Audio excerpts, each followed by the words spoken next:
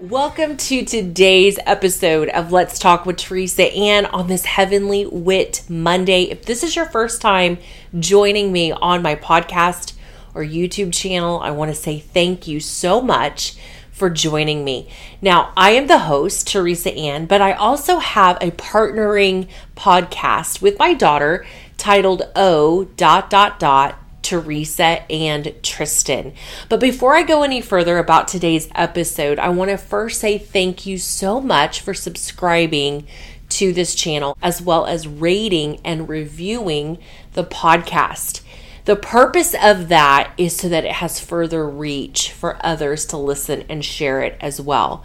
Now, what is Heavenly Wit Monday about? I'm glad you asked. It's based on a book I released in March of 2020 titled Heavenly Wit, Seeing Mission Fields in the Midst of Battlefields. How do we see being stolen from in any way that we think it could be? It could be health, it could be relationship, perhaps you were literally robbed. Whatever the situation is, how do we go from there? And that's what I want to share with you today. So were you stolen from? Do you feel like your health was stolen? Do you feel like wealth was stolen? Do you feel like relationships were stolen? Do you feel like you planned all these things and they didn't go the way you wanted it to? Remember this, that we make plans, but God orders our steps. But then how do we become angry, but not become bitter? And this is how. We obviously know we've got to run to God. But how do we do so practically speaking? We do so by going to God, praising Him right there in that moment. Like you just push pause and you just begin to praise Him. If nothing comes out of your mouth, just declare the name of Jesus. Once that happens, you're going to see the stirring to want to get into the Word of God by the power of the Holy Spirit to set the record straight. Then you can say something like this to God. Lord, I'm learning to trust you, like it says in Proverbs 3:5-8. I'm learning to not acknowledge my own ways, but yours. And I want to actively do this, Lord. So, Father God, here's actual soil and seed. I want this to be a picture of my heart that is like soil, that is fertile and produces much fruit. In this exercise, we make sure to sow seeds in the proper soil and prepare it so the seed can take root. You can even mark it with an actual garden marker, with a specific moment that was stolen, that now you're saying, God, you were there. Now, Lord, will you bless that moment in Jesus' name? So this is a practical, tangible way to give it back to the Lord. Some people like to do it physically where they sow the seed. I have never heard of anyone doing that before, but I can only imagine if I'm getting the idea, God has given that idea to someone else. It could be you journaling that moment and saying, God, this is what happened. You saw the injustice. But Lord, now I sow this moment as a seed to you by faith that you've already gone before us and we're just catching up to you. We're getting to see an active process of what it looks like to be still, to not try to fight, to not get anxious, even though anxiety keeps knocking on the door. It's like a solicitor. You do not need to answer that. So when you hear or you feel the anxiety coming on, you just say, Lord, I thank you for your peace that is already within me by your Spirit. I don't have to call forth peace. I just make myself aware to the peace that is already within me. So then every day, if you do plant a garden, when you water the soil, it's a reminder to let the Word of God wash over us. As a seed is planted, it must die to come back to life and take root. We can then see a visual of what happens when the seed has been sown. So many times we can say the enemy has to give back 7 times what he has stolen. And yes, that is the word of God.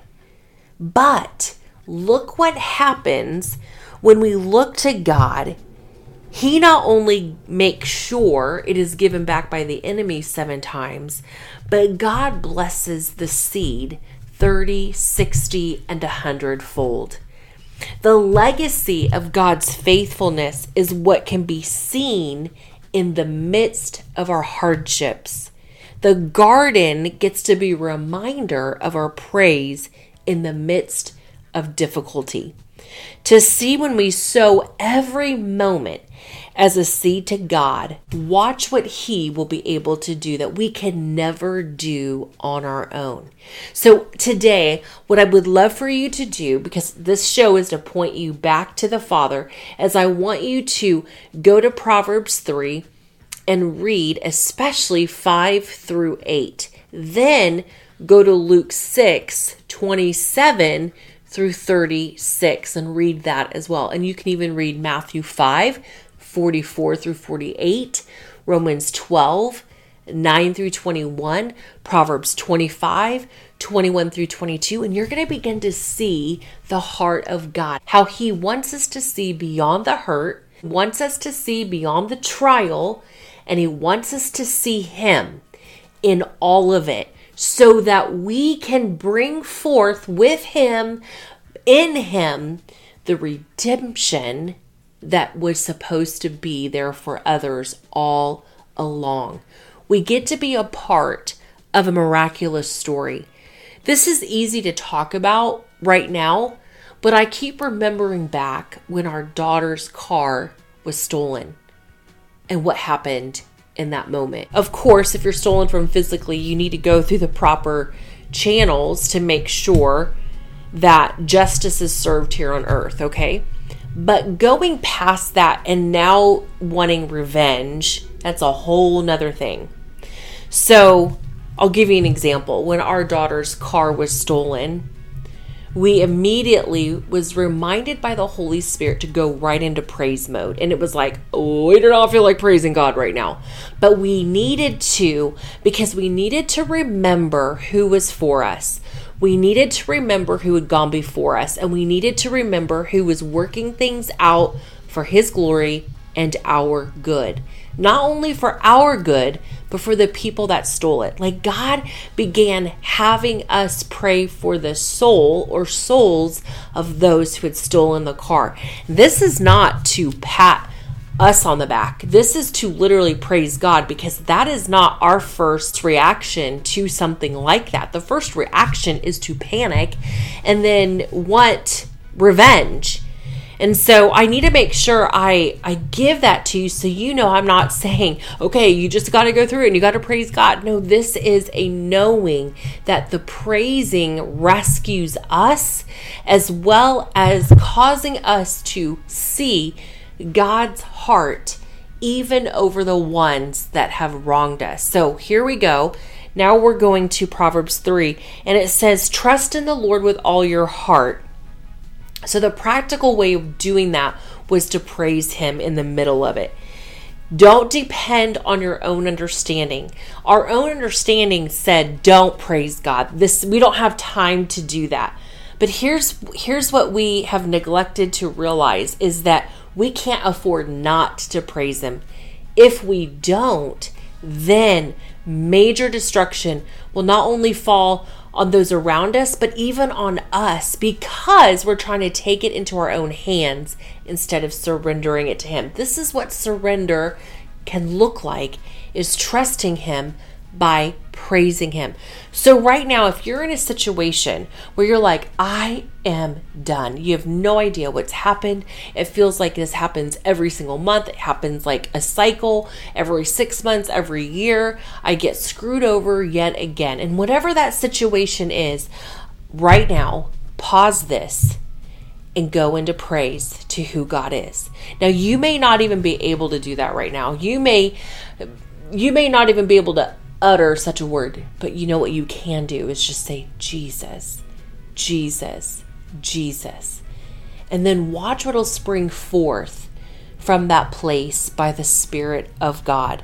Our lives get to point to the faithfulness of God. But if we keep trying to right our own wrongs, we will never get to see the justice of God the way it was intended. See, Jesus is not just to be admired. He is to be followed. So everything he said to do, we get to respond to the love of God with obedience. Now that's easier said than done, right? But the more we do this, the more we praise him, the more we fellowship with him, the more we experience intimacy with him, then we can see this glimmer of the kingdom of God in the midst of the kingdom of darkness, to where now we begin to see, wait, spiritual warfare is not in yelling and screaming and praying in these weird ways, but it's truly actively walking in Christ, who is love. We go into situations with boldness, but yet this humility that knows there is nothing that sin can't overtake us. Sin can, if we forget that we can only do this life in Christ. We cannot do it apart from him. So when you think, or I think, oh, I would never do something like that, that's when sin is crouching out the door, because pride makes way for there to be a big fall. But humility makes way for the King of Glory to enter in and do what only he can do. I want to say thank you so much for joining me on today's Heavenly Wit Monday via Let's Talk with Teresa Ann, as this show is all about bold inspiration, revealing the goodness of God with heavenly wit to see mission fields in the midst of battlefields.